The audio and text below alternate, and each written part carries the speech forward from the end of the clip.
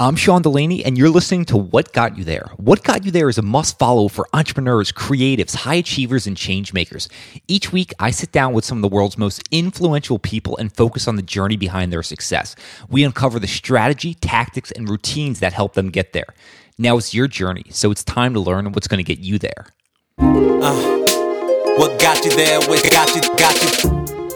James Kerr specializes in leadership and high performance. He is the author of Legacy, the international bestseller, which analyzes the unique culture of the world's most successful sporting team, the All Blacks rugby team. The Daily Telegraph called it the modern version of Vince Lombardi's Guide to Coaching. In his work, Kerr addresses the transferable principles that drive exceptional outperformance. Using examples from his work with sports, the military, and business, he argues that winning teams employ the same basic ideas: a relentless focus on excellence, a commitment to a collective cause, individual autonomy, trust, initiative, accountability, and candid communication, all underpinned by a culture in which leaders create leaders. If you want to learn more about leadership and high performance, then this episode is definitely for you. Anyone looking for a new job this year? Or are you a company who's looking to hire great talent? If so, you might want to check out the job hiring platform Culture Finders. I'm sure you're thinking, what's different about Culture Finders compared to the other job hiring platforms? Well, other platforms only focus on your job skills and trying to match you with as many companies as possible. What Culture Finders does different is that they uncover the preferences, personalities, unique talents, and abilities that make up each job seeker and matches them with the company that these traits best align. It's not about sending 100 jobs, but about connecting you with the right job. We know your value to companies goes beyond your resume, and it's time you find a company that sees yours. Job seekers, create your free profile today at culturefinders.com. And if you're a company hiring, you get a free job posting today. That's culturefinders.com. Oh yeah, just so you guys know, Culture Finders and What Got You There is actually hiring right now. So jump on culturefinders.com to create your free profile, and hopefully we'll be working together soon. James, welcome to What Got You There. How are you doing today?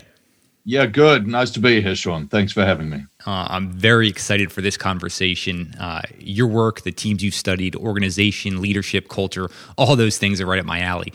But I'd love to start and kind of understand a little bit deeper about you. And I'm wondering, do you have any routines, or we can just call them non-negotiables, you try to get in every single day?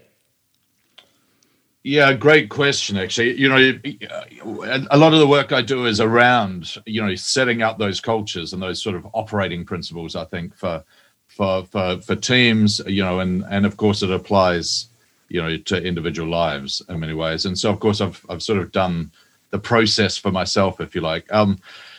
Stephen Covey said, begin with the end in mind. What is it you want to be? Where is it you want to go? And if you know where that is, you can kind of work backwards to understand some of those principles that might inform the way you behave every day. And so for me, I want to do work that kind of lasts generations, if that makes sense.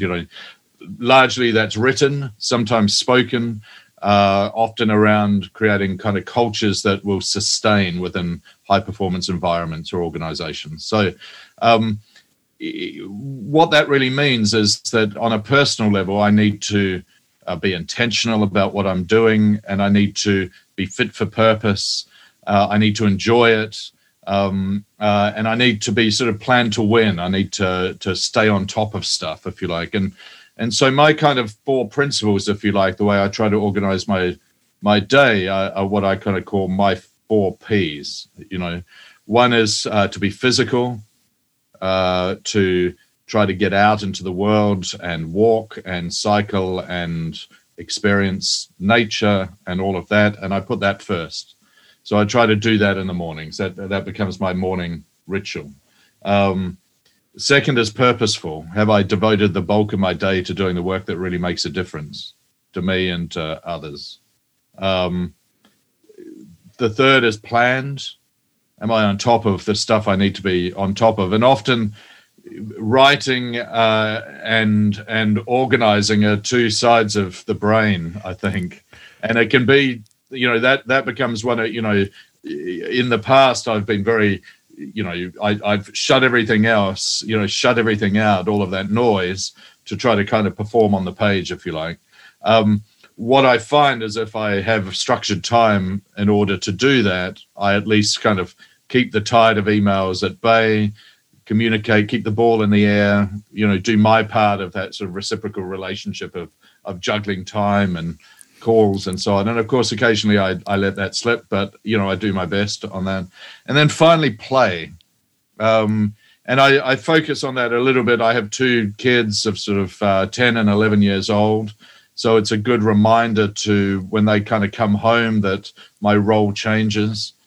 But also I try to have that throughout my life, that the play is a good way to learn. It's a good way to experiment. It's a good approach to bring. So those sort of 4 principles, if you like, I try to organize my time, get it in the diary in order to create some kind of framework for the future. So that's my own particular kind of formula, I guess. Yeah, no, we all have to do what works well for us, and I love that 4P framework. It's simple, but there's so much nuance within there. I am wondering for you, what are the steps that even led to developing this framework? Was this something that just early in your career you were able to distill down, or did this take years to develop? Well, it's kind of took a while to develop. My background, I started my career in advertising. I was a copywriter in advertising. I studied film and communications and journalism, and then I went into advertising. And advertising is the art of, persuasion, obviously, but it's really the art of trying to get to the essence of something, trying to boil down all of the complexity and the noise and the alternative options and the other lives down to kind of a singularity or a kind of a big idea to rule them all, if you like. And so I think that probably contributes to the, you talked about the simplicity with nuance. I think there's simplicity and then there's kind of, I think it's been called within the advertising business, kind of a radical simplicity, going right down to the nub of it. And that's what I try to do in my work, is somehow try to synthesize a lot of information, a lot of knowledge, simplify it down to, bite-sized chunks that make a difference, and then storytell and create a narrative, because we learn through stories and we teach through stories and we can identify ourselves in stories. And so I think that process of evolving my thought processes, if you like, and finally taking a look at myself, it's kind of cobbler's shoes, isn't it? The last person, who gets attended to tends to be the person doing the attending. So I think probably for that reason, it's taken a long while. And actually, funnily enough, during lockdown, we've been very locked down I live in London. Finding those kind of simple habits has been easier in a way, because I found I've had more agency on my time. And so developing a kind of a way of work for me, the year before lockdown, I was on a lot of planes. I was all over the place. My circadian rhythms were all over the place. It wasn't necessarily an easy kind of life to manage. And lockdown has been disastrous, obviously, for many, many people and challenging for everybody, I think.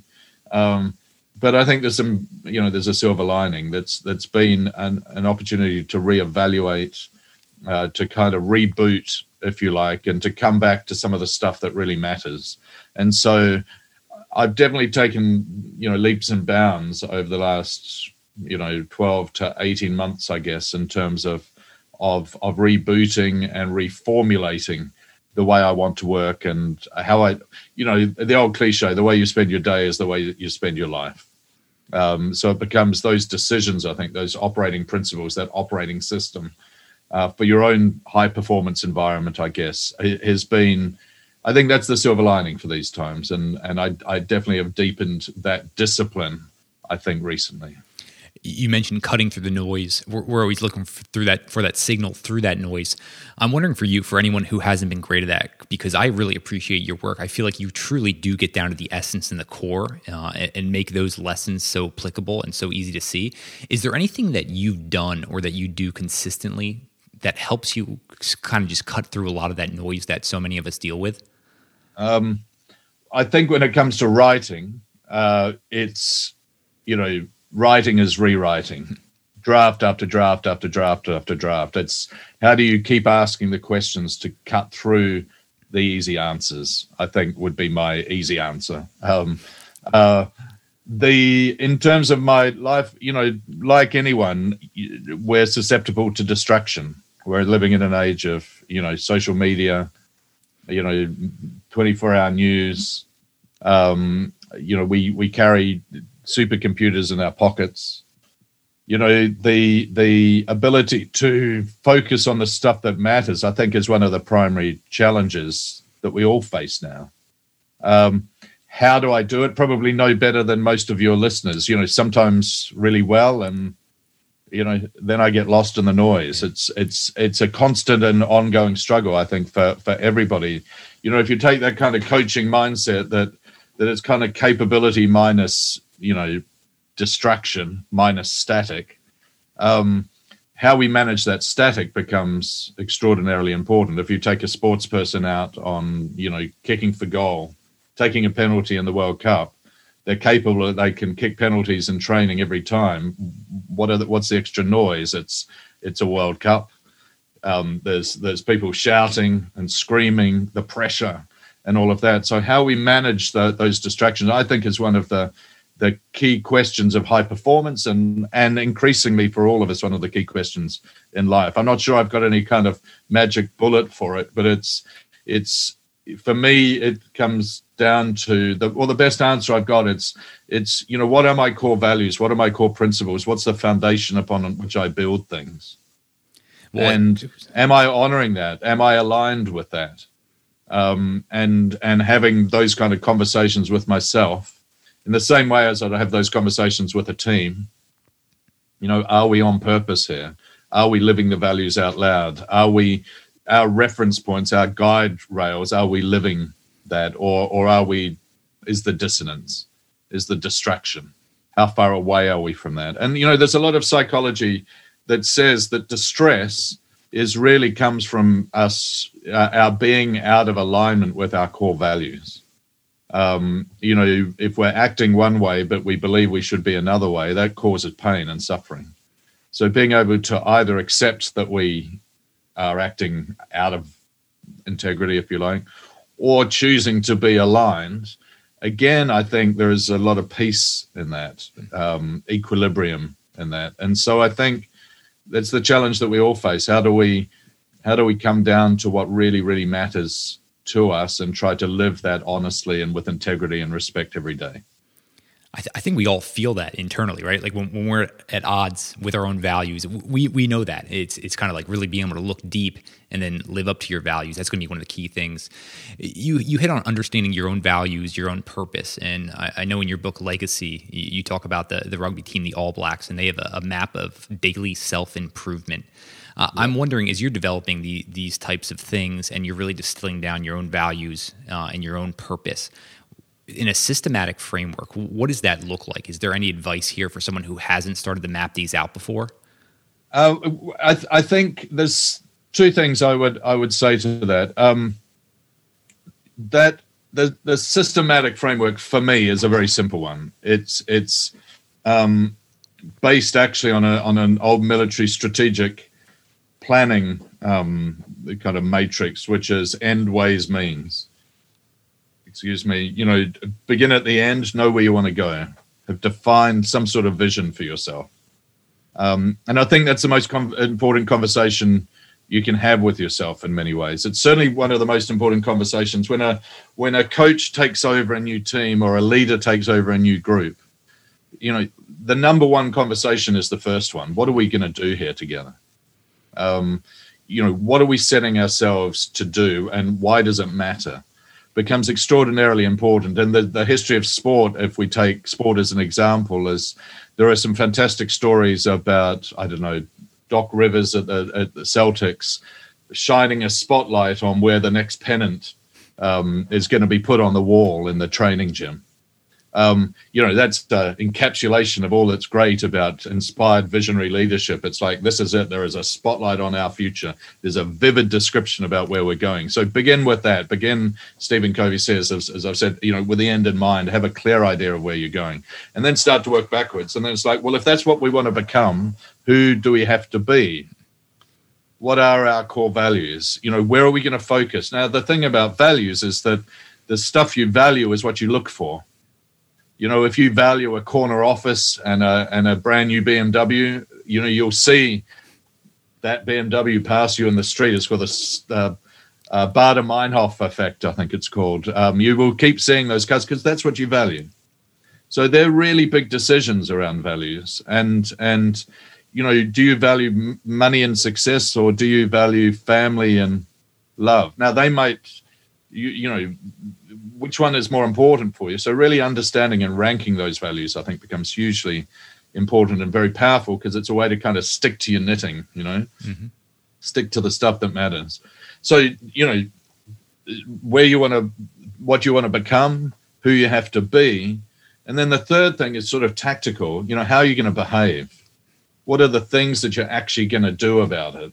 So, if you take a sports group, a sports team, you might say, what we want to do is we want to, win the World Cup, the World Series, or whatever it is. Who do we have to be? Well, maybe we have to be fitter and faster than everybody else. Maybe we need to be technically more accomplished. Maybe we need to master the sports science of it. Whatever those drivers are. So that's more in the realm of principles rather than values, like kind of performance pillars, if you like, but it's very much the same process. And then you go, right, okay, if we need to be fitter and faster, what does that mean about our training regime? What does that mean about our selection policy? What does that mean about the kind of experts that we have coming in? What does that mean about nutrition, et cetera, et cetera? And so you can really kind of work from the general to the specific, from visions into everyday action by a very simple kind of 3-column sorting device that goes from big to kind of the operating principles, the operating system, down to everyday behaviors. In a team environment, if you can co-create those answers, if you can put it to the group and the wider group, you get the extra benefit of engagement and ownership. And there's a lovely phrase that Wayne Smith from the All Blacks uses, which is, people rise to a challenge if it's their challenge. You can make it theirs. If you're working with yourself, you're co-creating with yourself. Sometimes it can be useful to work with mentors or coaches or in a group situation, because it helps you have those conversations you might not otherwise have and be challenged on them. If you're having it with yourself, at least you've got a structure that you can start to have that conversation with yourself. You can really be rigorous and doing that. And, one final part of it is, don't take your first answer as your last answer. It's the asking why over and over again, this should be your final answer, and revealing the next layer down and the next layer down, I think, is the way that you get through the obvious and to that kind of brutal simplicity, or kind of radical simplicity, if you like, that is the essence of where you're at. And if you get to that point, they'll last you for the next 50 years of your life, because you've answered it once and for all, I think. No, I love that, and especially the end, ways, means. I mean, such a great framework you're working off of. It's so obvious that you've been able to distill these things down to their essence, and there's a lot of years that went into that. But I'm wondering, how did you first become interested just in high performance and leadership overall? Step by step, I think. I started in advertising. Advertising is a great game. It's fun creatively. It's like the front line of business.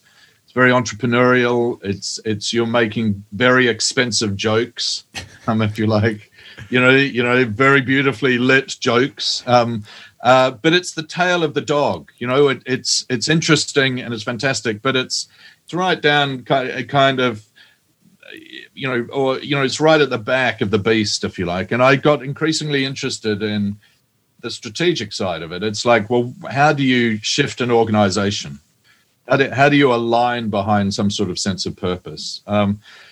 And at the same time as I was working in agencies and then in consultancies, I was writing books. And the first book I did was with the Australian Rugby League team quite a number of years ago. I won't date myself too much, but you know, they were an extraordinary outfit with an extraordinary leader who's just passed, actually, called Bobby Fulton, known as Bozo.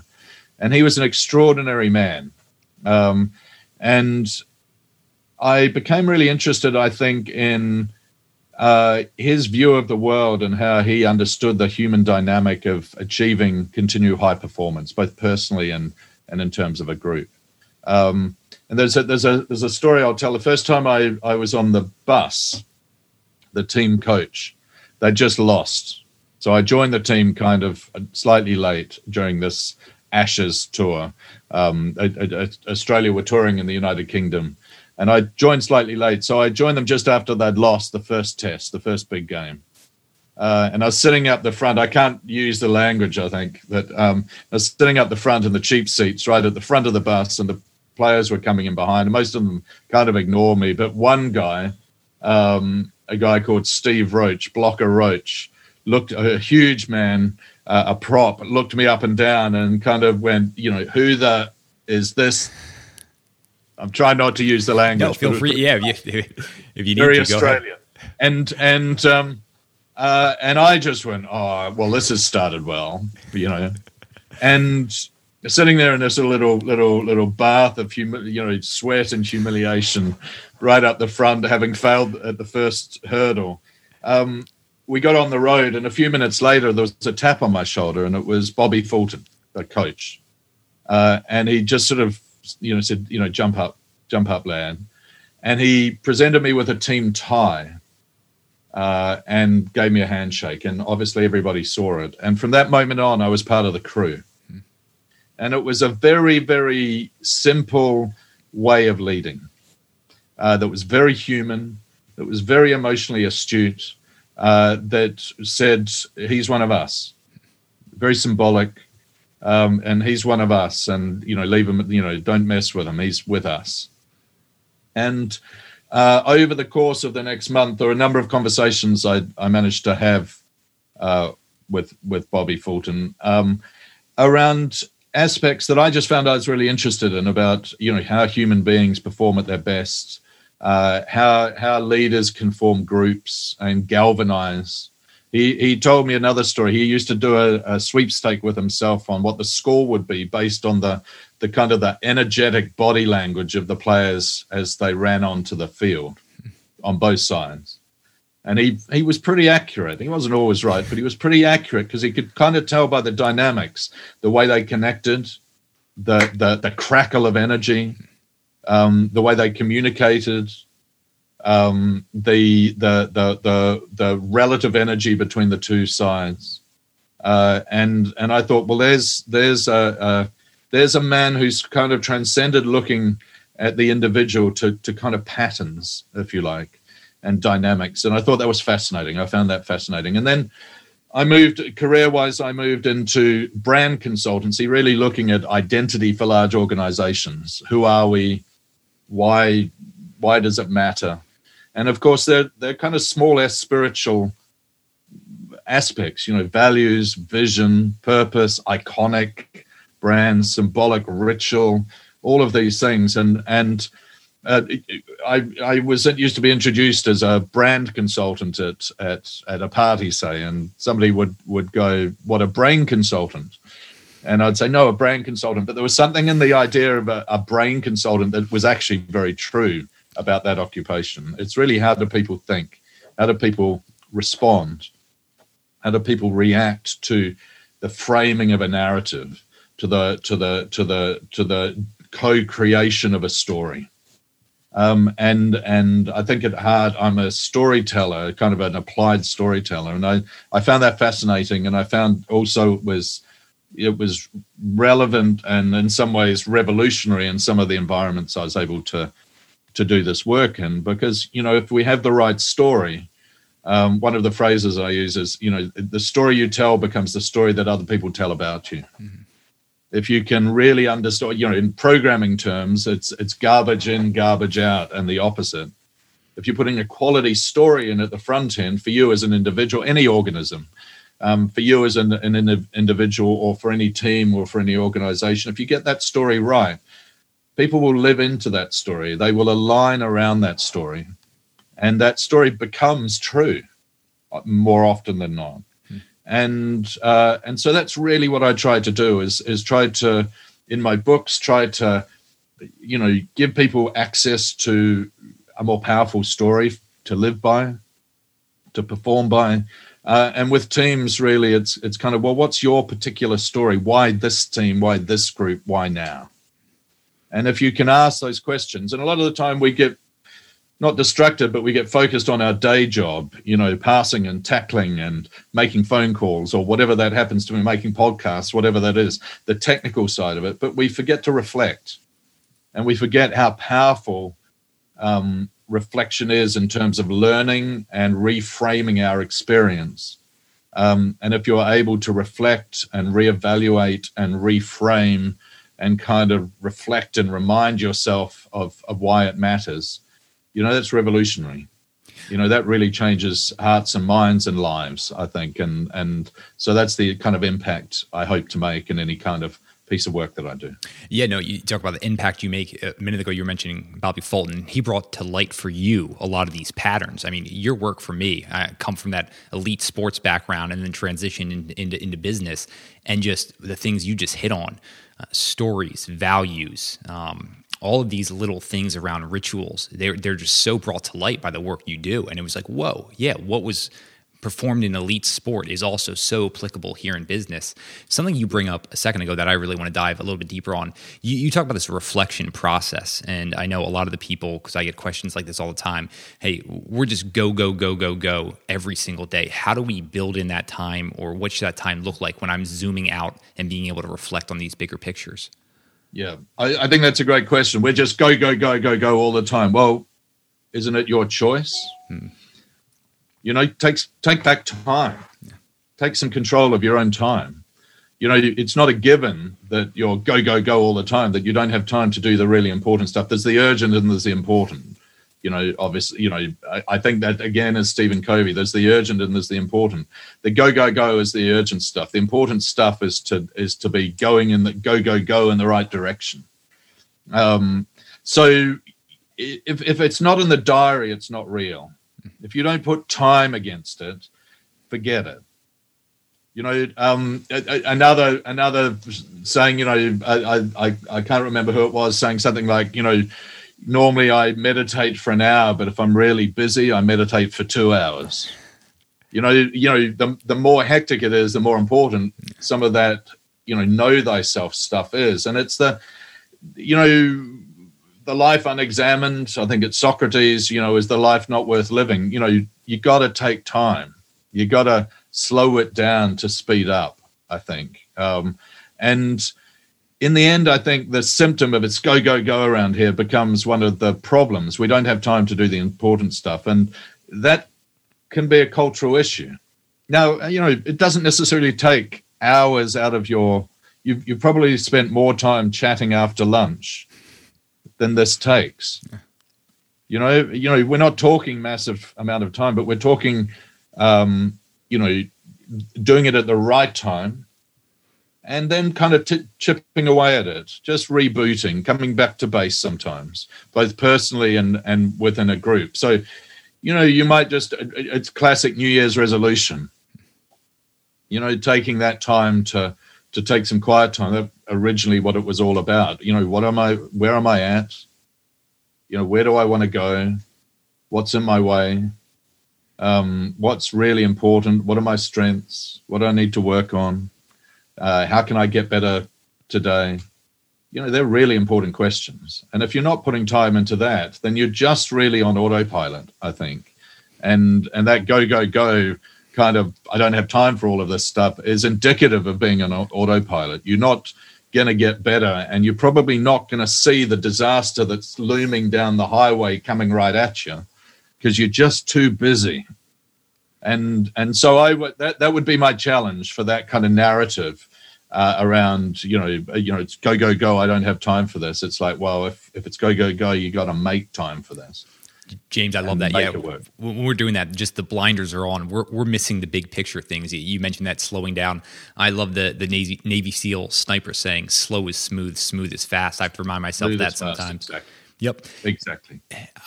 I know the All Blacks rugby team is one of the most elite and legendary teams of all time. But for you personally, what was it about them specifically that you wanted to get so entrenched with them that you were going to take the years it takes to write a book and go all in on that? Well, I'm a Kiwi. I'm a New Zealander. The All Blacks are like the epitome of great. They're the gods, the pantheon of the gods. It's like growing up in New York, and it's either the Yankees or the Mets. But if you're a Yankees fan, it's the pantheon. I think so they're the local heroes, and I think on that level, well, why wouldn't I?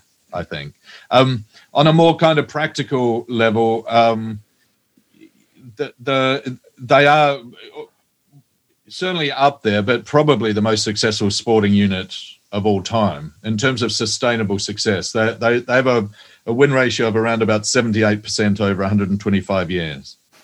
One of their chief competitors, Wales, one of the great rugby nations, hasn't beaten them since 1953.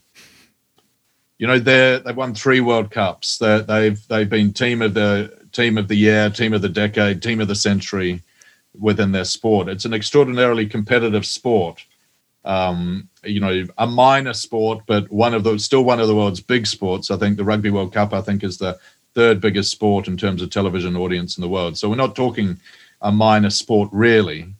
Extraordinarily competitive, and yet they've remained extraordinarily dominant for well over a century. Give or take, some patchy periods, but so the question has got to be, how do they do it? How does a small Pacific Island nation take, when I was living in New Zealand, I now live in London, of 3.5 million people, it's now about 5 million people, take on the rest of the world and win comprehensively over and over and over again. What's all that about? So I was intrigued from that, from a just a success story point of view, and what's that secret sauce? And also as a case study, because what I found the closer I got to the team and understanding the dynamic is that they really reflected a lot of what's happening in the broader world. It was a shifting sort of zeitgeist, if you like. There was the most recent group really was the millennial generation coming on through.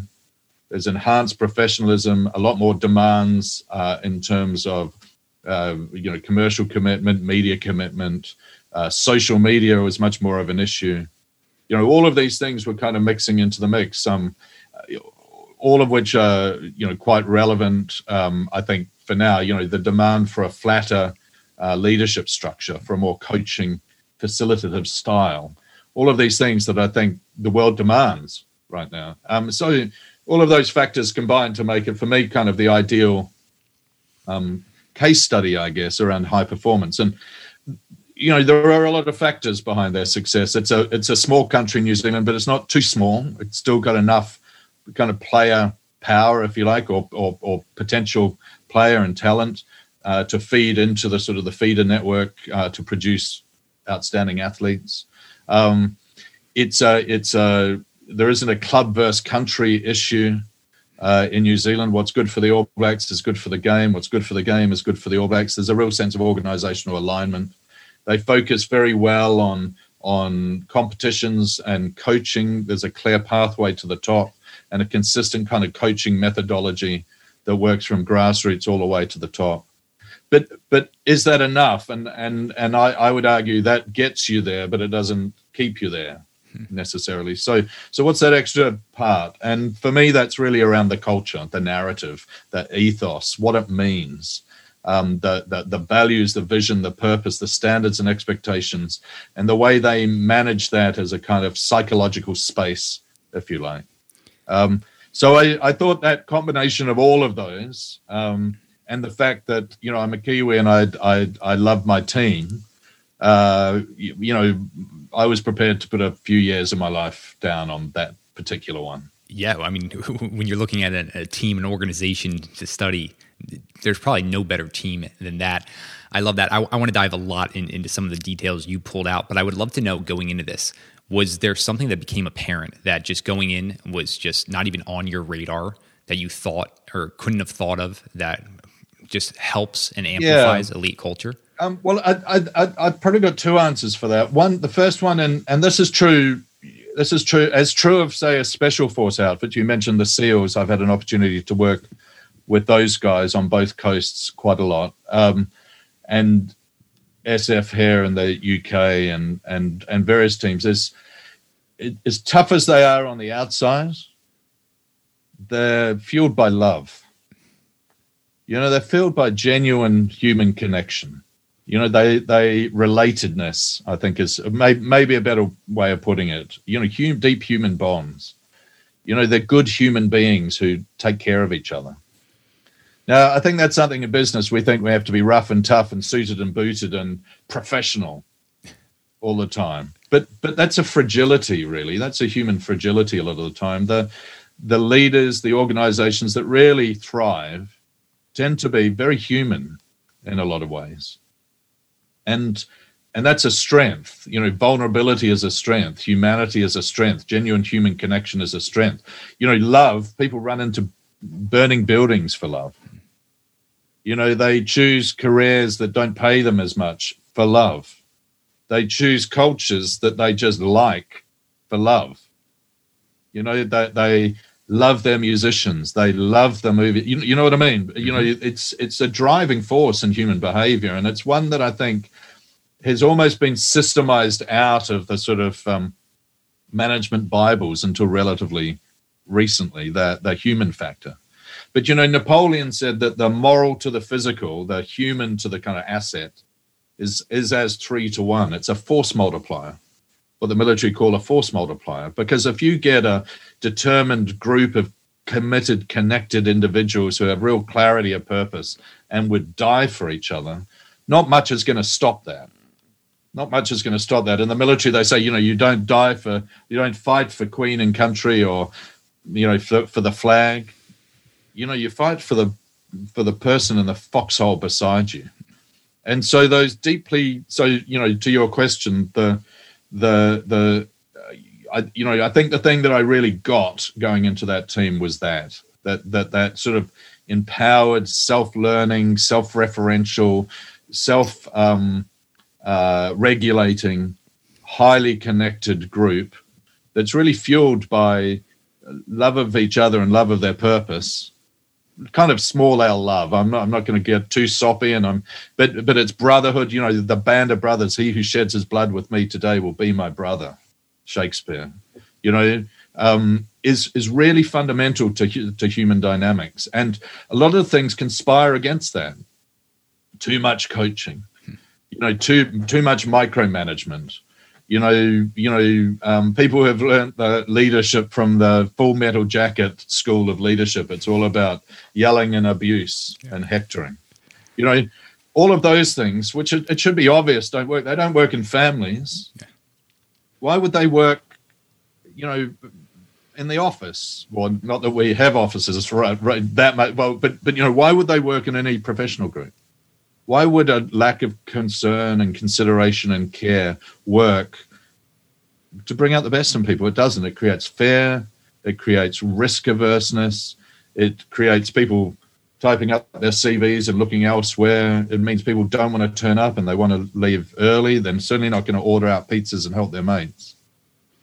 So the question for me then, when you take this, and I'll come back to your main question in a moment, is how do you take that and transplant that kind of attitude into organizations on a team basis? Because we know that psychologically safe environments that if we look at self-determination that promote mastery or competence, people want to be better at the thing they want to be better at. Autonomy, no one wants to be micromanaged. And relatedness, we want to do, stuff we love with people we at least like. If we know that's uncovers intrinsic motivation, why would you not be? That is a high performance environment. That is a high performance environment. It's about competence. We get better every day. It's about autonomy. We're all leaders, leadership at every level. Let me learn, let me figure out the how. And we're deeply connected with each other and for a cause that gives our life meaning. That's kind of what you want. That's what the All Blacks do. It's what Special Forces do. It's what the best organizations do. And yet most people don't do it. Why? Because they think that you need to be professional and it's about metrics and it's about, it's all measurable, and it is measurable too. But it's about putting on a suit. It's about putting your game face on when you turn up for work. It's not about being yourself. And I think that's a disaster for the world.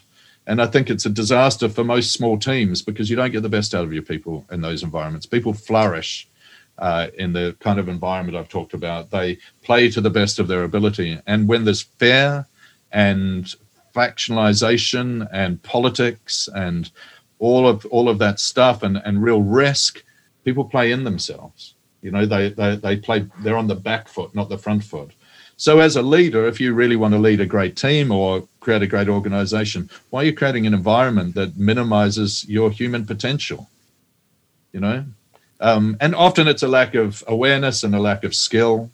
But I'm really interested in creating a framework, if you like, and certainly getting them a message out that is what excellence really looks like. So I think that's probably the first thing that I could observe coming into a team. The second thing I just wanted to answer that question, I think it's encapsulated in the opening story of Legacy, and it's the sweep the shed story. That after the first test match, first international match, I had a chance to observe with the team. There was a team talk, a reflective session, an after-action review kind of thing. And then somebody clapped their hands and said, "Okay, lads, it's time to go." And rather than the players just heading for the bus for the coach, they grabbed long-handled brooms, led by the senior players, and started tidying up after themselves, taking care of business. It's a brilliant metaphor for a legacy, leave the world in a better place than you found it. But it's really about living values out loud. Particularly one of the cardinal values within that environment and most high-performing environments, I think all high-performing environments, which is about humility. Don't get ahead of yourself. The enemy of high performance is entitlement, is arrogance, is ego, really. I think Greg Popovich from the San Antonio Spurs, I've never spoken to him, but he is quoted as saying he looks for players in selection, players who have gotten over themselves. It's not about them, it's about the team. That team first philosophy, the Phil Jackson talked to Michael Jordan about swapping the me for the we. And if Jordan did that, he'd walk away with as many championship rings as he wanted. He had MVP rings, I think, many championship rings as he wanted, and he walked away with 6. Jackson's got how many now? I don't know, 15? I think 11, 15. 11? Yeah, I think, or 13. I've lost count. That's the point. There's too many to count, too many for his fingers. Anyway, he can't wear them all. He's got to wear toe rings now because he's been so successful with a philosophy that's fundamentally about a team-first philosophy. It's fundamentally about what's good for the team is good by me. Yeah, what was Phil Jackson's, what was it, one breath, one mind? Speaking to... Absolutely. And he used the kind of the Zen meditative come back to the breath and come back to the moment and come back to each other kind of way of looking at it. And I don't think it's a surprise or a coincidence that the All Blacks and their embracing of kind of indigenous wisdom, if you like, ancient wisdom, and Phil Jackson, and there's some ancient wisdom in that. These aren't new concepts. These are the oldest concepts of them all. You come back to the moment, you come back to the breath, you connect with each other. I think there's something hardwired in us anthropologically that what does it take to go out and beat the saber-toothed tiger or the Neanderthals, in the valley? Well, you need a bit of humility. You need to be there for the team. If the team wants to go that way and you want to go in the other direction, you're risking your own life, but you're also risking the life of your mates, of the group. So I think those values are core values. And, you know, I've had an opportunity to go into a wide variety of high performance environments, and the good ones, the values are fundamentally the same. I was speaking the other day, and we ended up talking about, I've done some work with the Gurkhas, the Nepali contingent part of the British Army. They're sort of attached to the British Army, but they're from Nepal. So a very, very different culture, Hindu warrior culture, really. A very different culture from the Maori, the New Zealand kind of basis of the All Blacks. Humility, excellent respect, and loyalty. They call it kaida. It's really legacy. It's the same thing in a different suit. The SAS, the British SAS, they talk about a relentless pursuit of excellence, kind of personal discipline in every detail, what they call rank but no class, humility and a sense of humor. So there's the humility word again. Rank but no class is that everybody is a leader. You know, create an even playing field for people. If you're in a team, your contribution is just as important as the star and vice versa. Personal discipline, ownership and accountability. It's on me. It's a lovely line out of Special Forces. One of the founders of one of the British units said, you know, he's not looking for people with discipline. He's looking for people with self-discipline. You know, take it on, own it. And the relentless pursuit of excellence. You know, you're going to have excellence at your core. You want to be the best that you can be. That is the archetypal, you know, that is the bones, the bare bones of any great high performance culture, I think. And there are variations, and it's told in a different way. But actually, if you don't have those elements in place, something's going to fall apart. If you're not aiming for excellence, you're not going to achieve it. If people aren't taking ownership and responsibility, extreme ownership, the SEALs talk about, who owns the job? Well, if slippage occurs. If your most junior member has a brilliant idea and no one's listening, right? You know, rank but no class. You want to create an environment in which people have voice and a sense of belonging, and humanity, humility, and a sense of humor. You want to connect as genuine human beings and not let your ego and arrogance and entitlement get in the way. It's pretty much it, I think. So this isn't, you know, brain surgery, brain consulting. You know, these are some fundamentals that have been passed down as a legacy, really, from generation to generation. And I think another phrase turns up within the All Blacks environment: just because it's common sense doesn't mean it's common practice. You know, how do you get back to good old-fashioned common sense? You know, but applied for now. You know, and it's the application and the execution of it that I think that's the framework, and then it's like living those values and living those principles that becomes the challenge.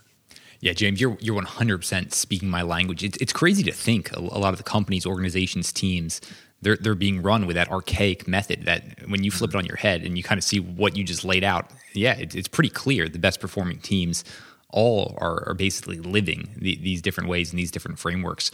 One of the things I'm really intrigued about is you were mentioning we don't want to be micromanaging. We really want to develop learning organizations, learning cultures where people are just driven to continue to improve. How do we do that without being too hands-on and allowing that autonomy of our people to really come out? Yeah, and I think that's one of the things that the challenges that faces large organizations. You know, that people talk about, you know, because the key word is probably empowerment here, you know, which is pink and fluffy and doesn't really mean anything to anybody, you know, really.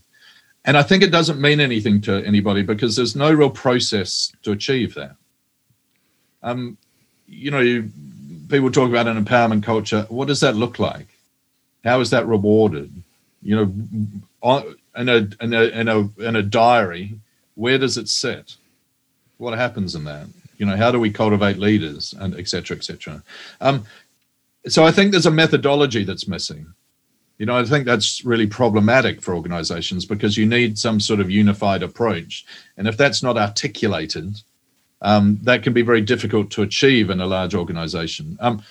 I sort of have two aspects to kind of try to address, and it's something I'm trying to address in the work I'm doing now, is thinking, well, what kind of process could be put into place to achieve that? How do you create that learning environment? What is the role of a leader, and so on? And I kind of see the role, that kind of coach, I call it the coach CEO, that creates an environment that uses the sort of best knowledge, if you like, from high-performing environments and kind of adapts it for teams of teams. Because, of course, organizations aren't a monolith. They're made up of, in Stan McChrystal's phrase, team of teams. It's a team of teams.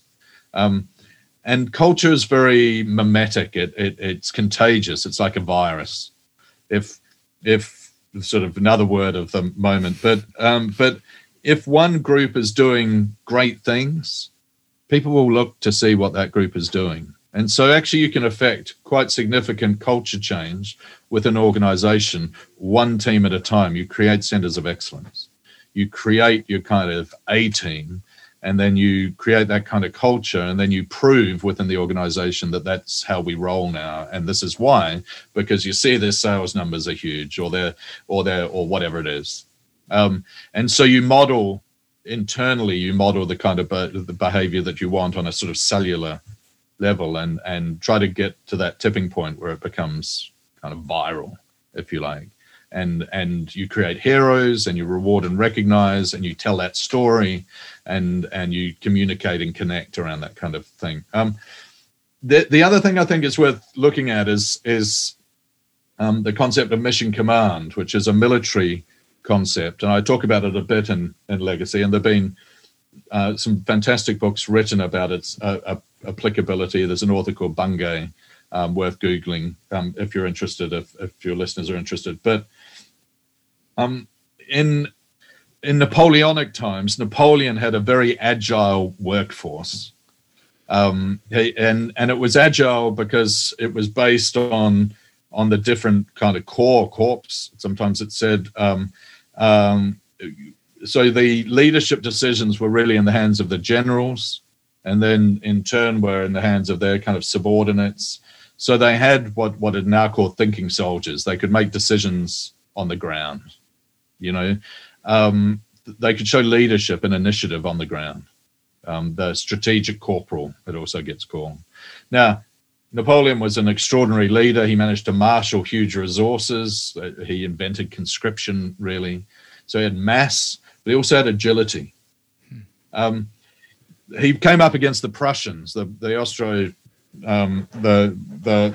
Prussian Empire, who were very hierarchical, very command and control.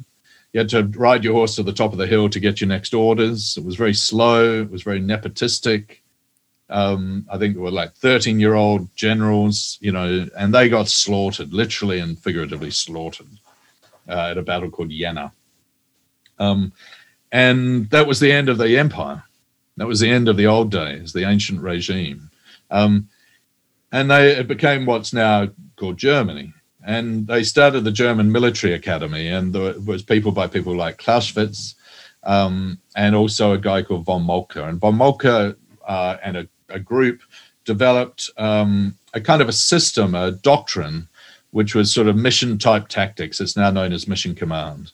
And mission command is the way I break it down is you've got to select the right people.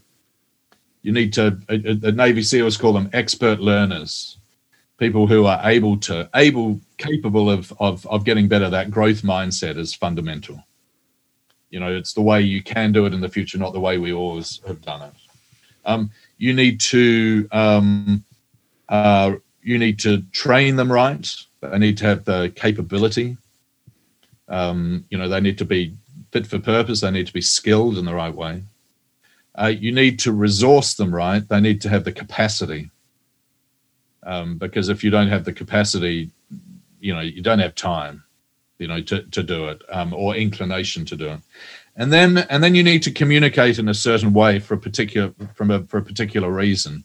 And that communication is called the commander's intent. You paint a vivid picture of where you're going and why it matters. They call it in order to.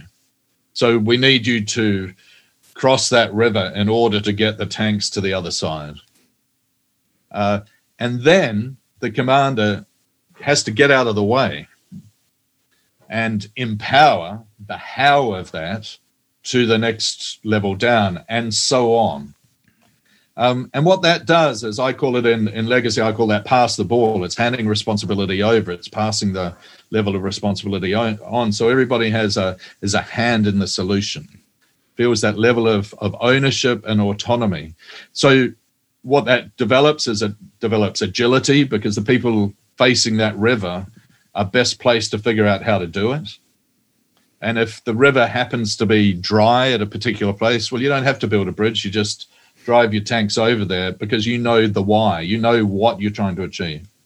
But what it also does is that it gives people real-world experience of leadership.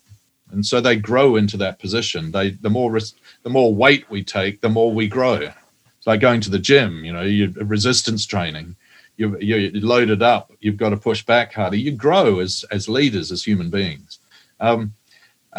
You are personally invested in the solution, so that your level of ownership and engagement and commitment to making it work is immeasurably more than if you've just been told what to do and how to do it. And then the management side of it, if you like, is called the directed telescope. It's, you take snapshots. You just check in. You just make sure things are going in the direction they should. And then you act really as a resource, as a coach, as a facilitator, in order to make sure that, what's going on is working, but also that you're able to provide the next level of what's needed to go to the next level. Now, it's a fantastic model. It's such a fantastic model that it's now really the key model in the US military and the UK military, Australia, Canada, New Zealand, and a bunch of others.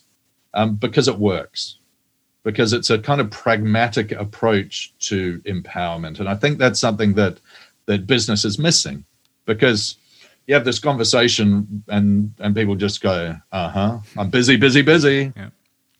Right? There isn't a framework. And without a framework, and without that framework being aligned from top to bottom, you got no chance. So I think it's a combination of a number of factors, that team of teams, focusing on small teams and creating kind of a cultural contagion, a viral effect. But I also think that larger organizations need to really look at what their leadership philosophy is, and the impact of that philosophy in creating an environment that acts as a force multiplier for their human capital, if you like, that allows people to be the best they can be. I call that a growth company. They grow their people and they grow from within.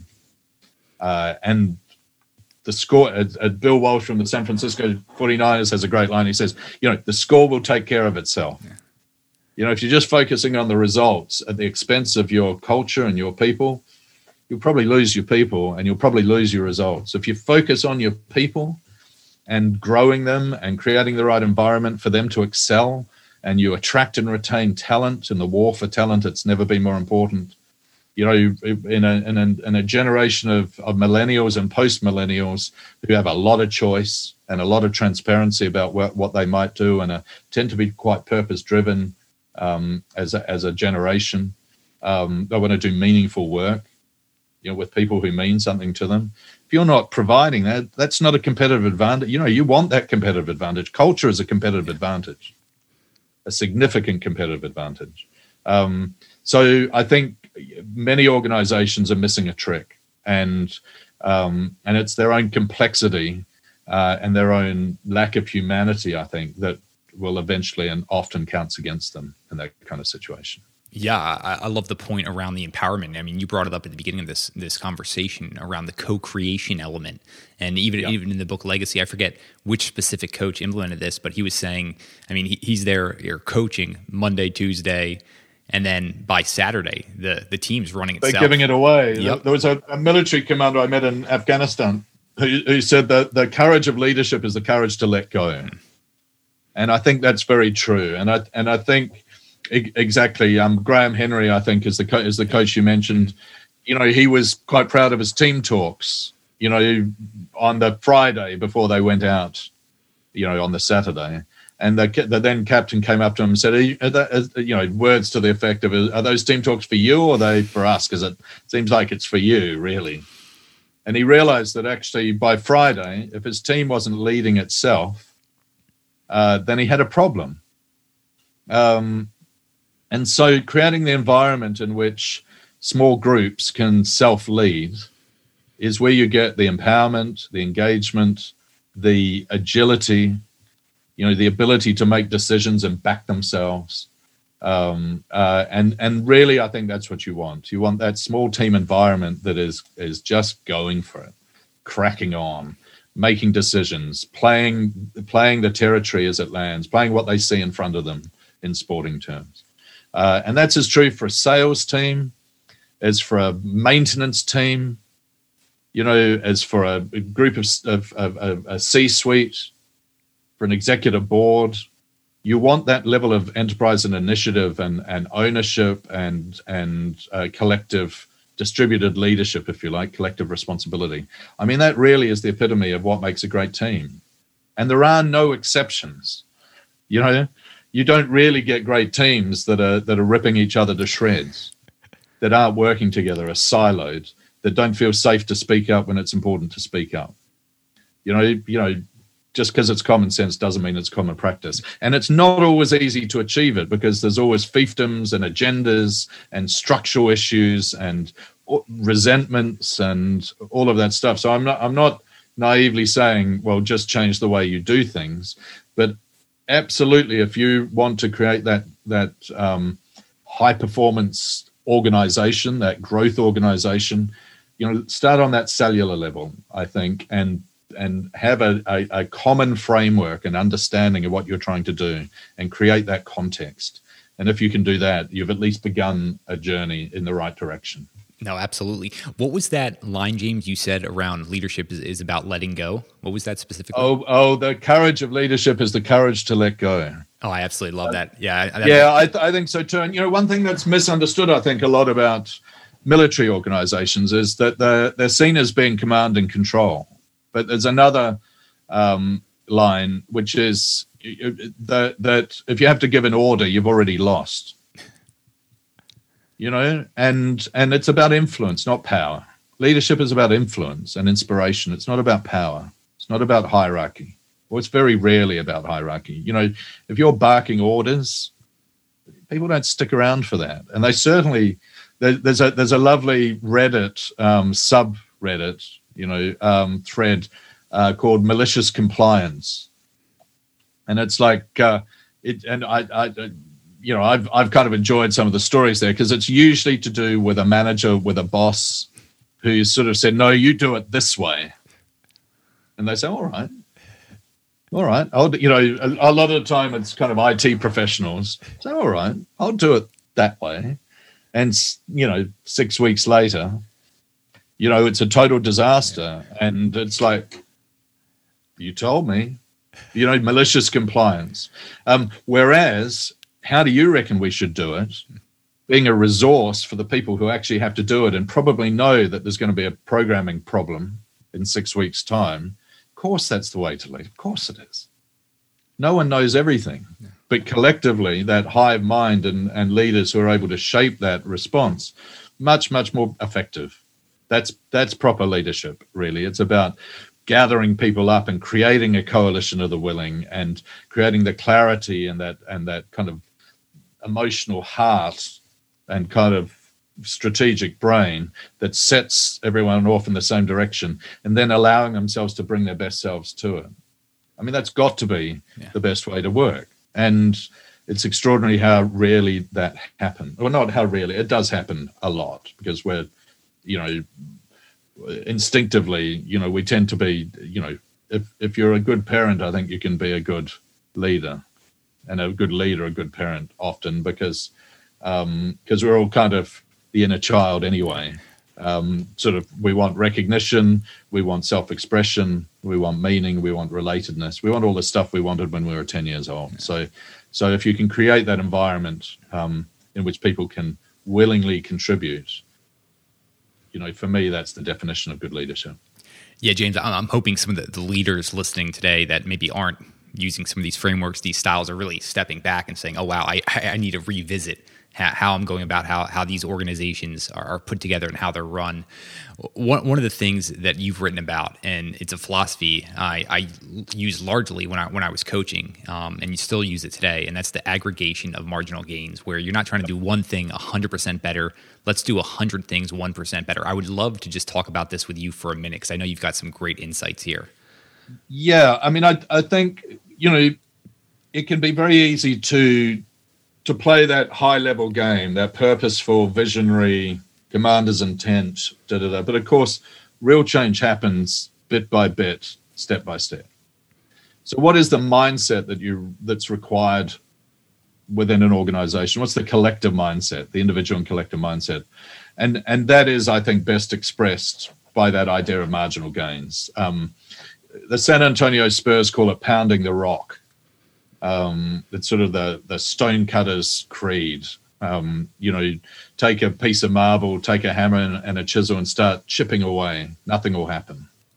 100 blows, 50 blows, 75 blows, 100th blow. It breaks on, I think the story is on the 101st blow, but it wasn't the 101st blow that did it. It was all the blows that led up to that. It was that continual application of small moments of pressure that leads to breakthrough results.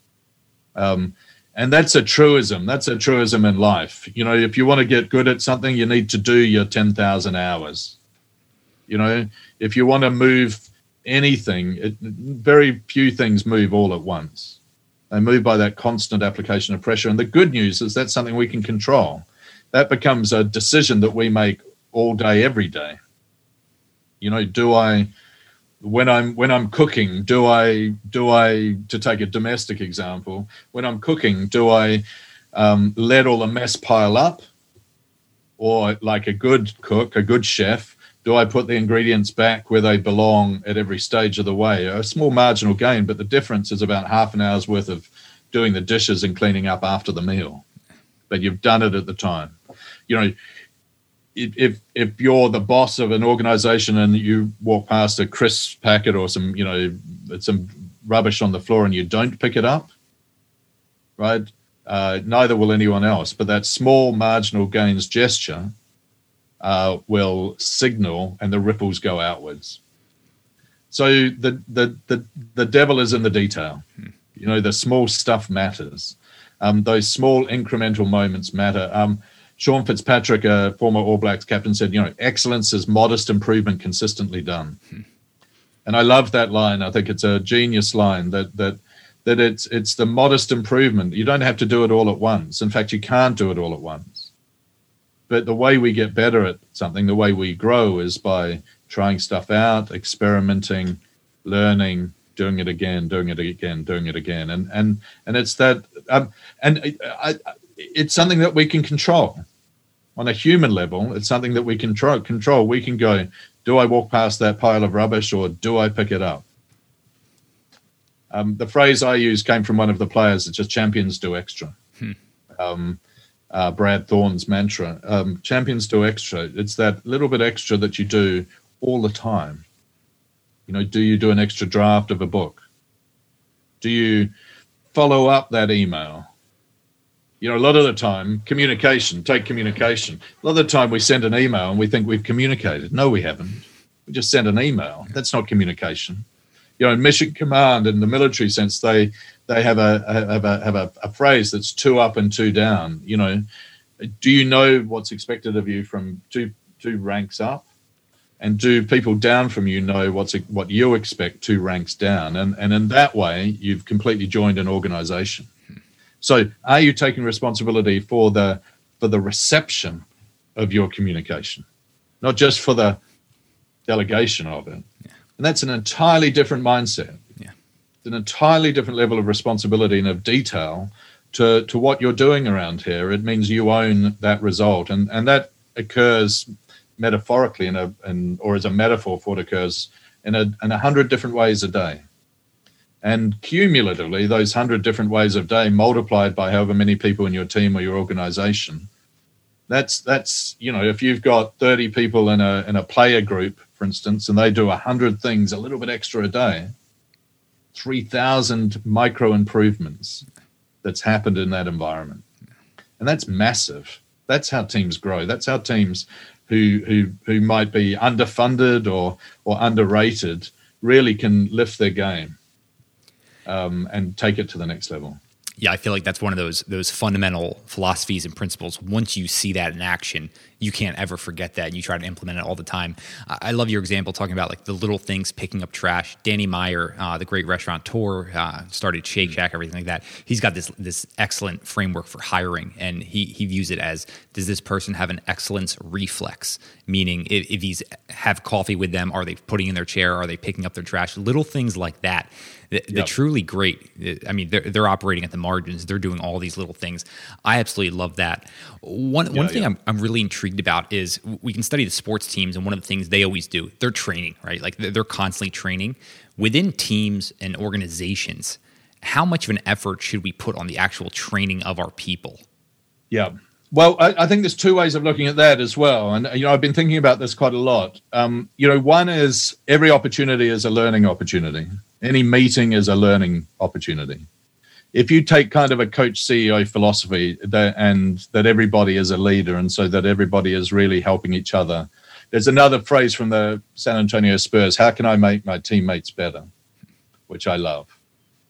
Because I think what that implies is a number of things, mutual contribution, but also somebody's got your back and somebody's looking out, and it's like, hey, what about we try this? What about we do this? Now, that's not always easy to manage because people get defensive, and all of that stuff. So, you need to not make it open season on self-improvement every meeting. But some of the principles of good coaching applied to a good meeting, do we know what our goals for this meeting are? Big goals and small goals. Do we have an accurate assessment of where we're at? Have we been through every option? There's the GROW model.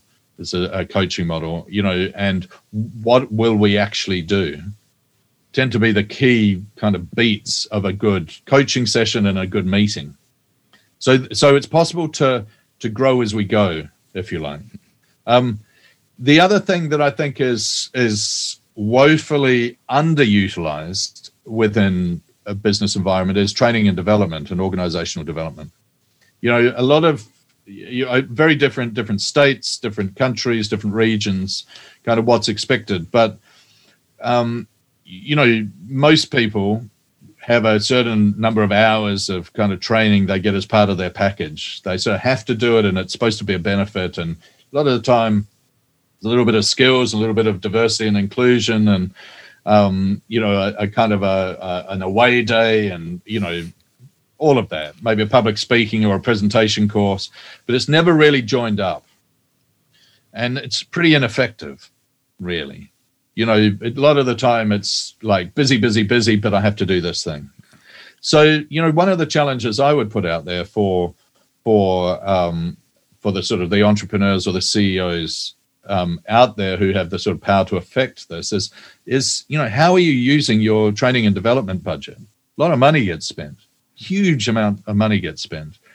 Does it really change the dial, shift the dial? Very rarely, I would say. And yet, it's a fantastic way to frame strategy, communicate strategy.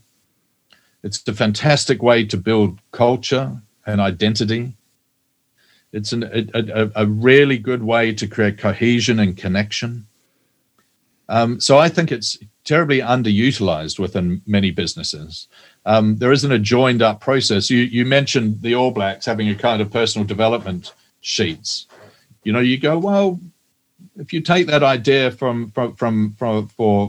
larger organization, what is sort of the program of developing your people weekly? Could that be something that is wanted and it is in fact, and you have to be careful not to just load more work on. It needs to integrate well. It needs to be real world, I think. But if it is, one of the things that I'm not pitching at the moment is that I'm trying to develop, or I am developing as a follow-up to Legacy, a book called The Legacy Workbook, which is what are the stages that we need to take people through to really help them evolve. And it really begins with that kind of identity and that story. And then it looks really at what is the optimum culture. And then finally, what does it take to lead in that kind of culture? And take people through. And we're looking at turning it into an app-based platform that is able to unite and take people through a process, because I believe very firmly that there is a huge opportunity within particularly larger, more disjointed or siloed organizations to kind of reassign training and development budget to something that really makes a business difference, that creates competitive advantage by unifying, by upskilling, by reframing the story, by reflecting and reminding the strategy and the expectations to deliver it, and forming the right behaviors in order to do it. And particularly right now, where there's a sort of a pivot to more remote working, perhaps. I hate the word, but a pivot towards a more digital future. The fundamentals of what makes a great organization great are shifting very, very quickly. How can you use training and development to accelerate that cultural shift and to refocus and repurpose organizations? I think I feel that there is businesses often in the dark ages about that. And yet we have the tools and we have the time and we have the skills. Why aren't we using them in a way that is strategic rather than just sort of haphazard and the obligatory training side of things? There'll be some organizational development people going, punching the air at the moment, and some HR people punching the air because, they're woefully underutilized, I think, from a strategic point of view. That coaching culture, if you can really create that very, very strongly with an organization, that organization can benefit in the way that a sports team benefits, by harnessing the best of their abilities. Yeah, you know how obsessed I am with this, and I cannot wait for the Legacy Workbook to implement with the companies I'm involved with. I can't help but I know everyone who's listening is like, wow, James is just an encyclopedia of wisdom and knowledge. You seem to have read so many different things, appear to be a very voracious learner. I'm wondering, what are some of the books besides your own that you've just really found a lot of benefit from? Yeah, I mean, my wife would just say I'm full of it, but that's another thing. Well, thank you for the compliment. I think I'll name a few books, but I think you got to follow your interests and follow your passions. It would be the first thing. It's like I don't know where people are at. I think that there's a combination of I think often leadership books aren't the best place to learn about leadership. They can be, and there's some inspiring leaders, but often you're looking at a framework that's worked somewhere else, and there's a sort of a creative, intuitive aspect, a judgment call around leadership that comes from that's maybe best served by being well-rounded. So I talk about Marcus Aurelius and the Stoics is a fantastic leadership book because it's really about self-governance, in leadership. I'd look at, there's a wonderful book called Thinking Fast and Slow, Daniel Kahneman, the Nobel Prize for Economics winning kind of behavioral psychologist who looks at the kind of the decision-making heuristics, how people work. And I think that's fantastic. Kind of nudge theory and sort of behavioral economics, I think, is really fantastic material for leaders because it's brain consulting, it's figuring out how people work. Novels, understanding human dynamics. I think one of the things I think about reading and about creativity and entrepreneurialism and creativity are two sides of the same coin. It's the ability to put two contrasting ideas together that are never belong together, and the synthesis making it, the dialectic kind of making it a third. So the more widely you can read, I think the more powerful kind of library or archive you've had of observations or insights that you're able to bring to a task. And so I think that would probably be my kind of answer on it. It's like, be voracious, but in many different directions. Don't read a book if you're not interested in it. If you're just thinking, well, this will make me a better leader, it probably won't. It'll just slow you down. There's a whole library of brains out there, all contained within book covers. And really, sometimes it's the Matthew Syed, a writer. I think he calls it ideas sex. It's when two ideas meet and they have some offspring. And I think that would be my kind of philosophy of reading. It's like, somebody else said, every book is a self-help book.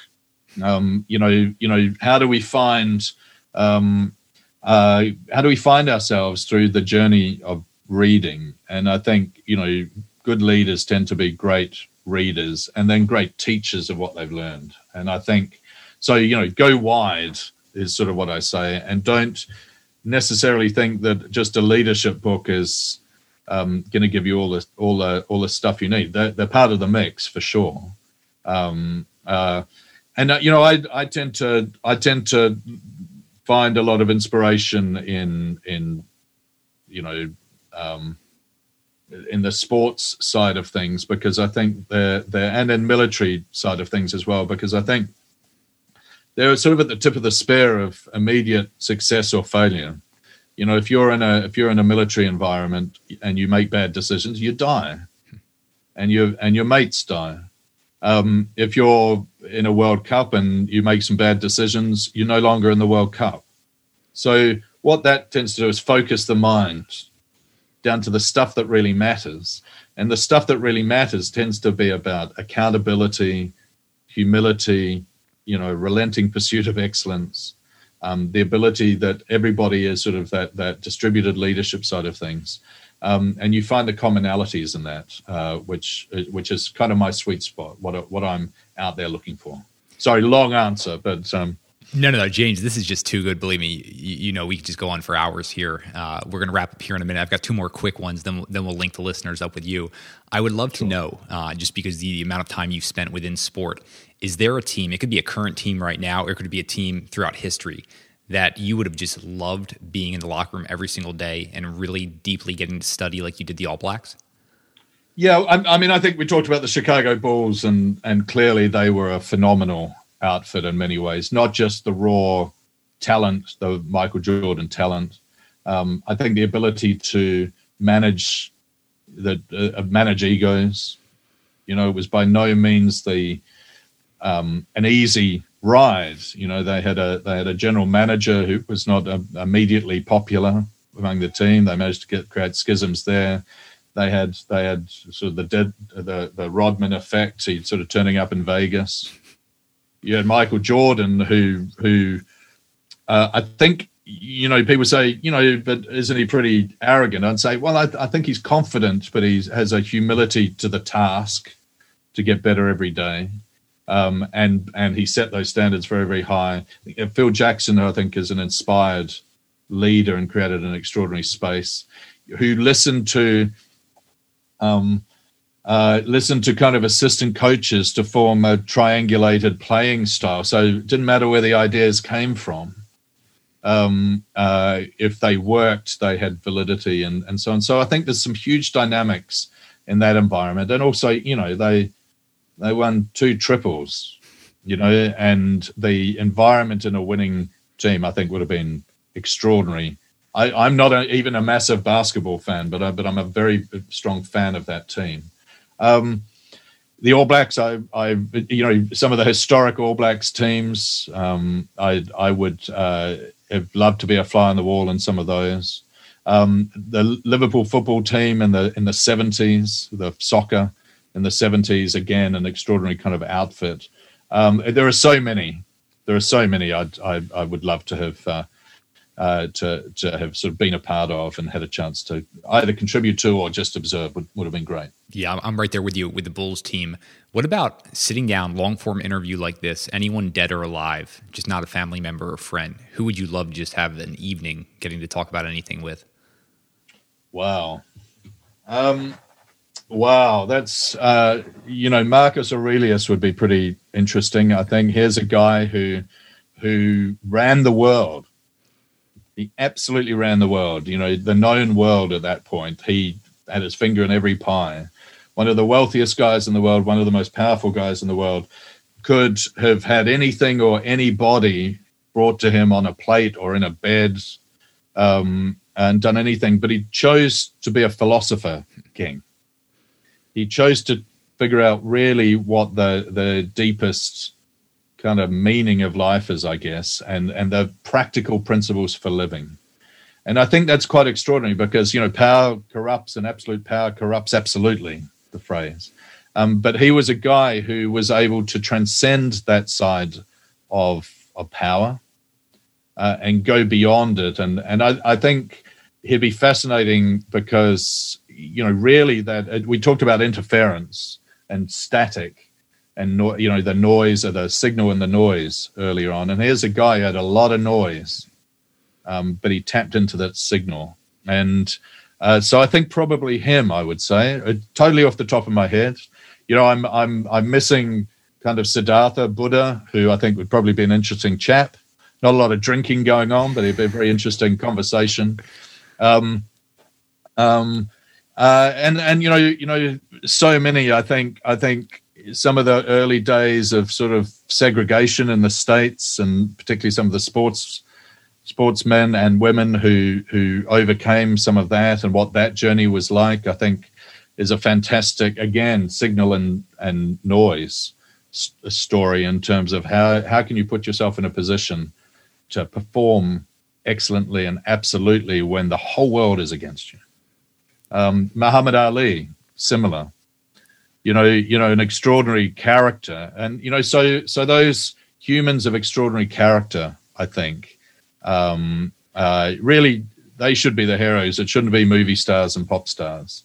Some movie stars and some pop stars, but really those who overcame their circumstances. There's a lovely phrase the Gurkhas use, which is, do the right thing on a difficult day. Mm. And I think that's a lovely motto for life. Have you prepared yourself? Are you in a good position to do the right thing on a difficult day? It's not about discipline. It's about self-discipline. It's about coming back to what really matters to you and trying to make that real in your life and live that. And, I fail, everyone fails all the time. But I'm really interested in the people who manage to do that, or at least, manage to reboot themselves around that kind of deeper sense of purpose, I guess. Because, we're only here for an extraordinarily fleeting time. What we do with that time and how we are in that time, I think, becomes the example we set to the world. And I think if we live that way, we live well. And I had many periods of my life where I haven't. I'm not preaching, but I'm curious about that kind of evolution of character and those kind of characters. James, I'm not sure if there's a better place to put a bow on this round one here. But one thing, your book Legacy really is one of those books that I gift a lot. So any listeners that are still listening, I'll select a few of you. Just send me an email, info@whatgotyouthere.com. I'm going to be sending out a few copies of the book Legacy for listeners. Want to make sure everyone can stay connected with you, though, James. I know you have some other works that you're currently in the middle of. Where do you want listeners staying connected with you? Anything they should be on the lookout for coming up here? Well, just in terms of, KurtJames1@me.com gets directly to me. LinkedIn is not a bad way because I'm very, Google is your friend. My email is in the back of Legacy, so just go and buy Legacy, 15 Lessons in Leadership. There you go, my final sales pitch. So what was the other question? That's sort of how to find me. And I think, I love to engage in the conversations around leadership and around culture, and a lot of the work I do, particularly high performing space around how can we take a team and really galvanize it. So I'm really interested in those kind of projects and that kind of subject. So I'm a practitioner as well as a writer, and I try to be quite open source, if that makes sense. I really like to connect, and I don't think there are secrets worth keeping. In this space, I think there's all secrets worth sharing. So I'm very open to the idea of sharing some of those secrets. Well, all that's going to be linked up in the show notes. But James Kerr, I cannot thank you enough for joining us on What Got You There. Sean, it's been a real pleasure. Thank you very much for having me. You guys made it to the end of another episode of What Got You There. I hope you guys enjoyed it. I really do appreciate you taking the time to listen all the way through. If you found value in this, the best way you can support the show is giving us a review, rating it, sharing it with your friends, and also sharing on social. I can't tell you how much I appreciate it. Looking forward to you guys listening to another episode.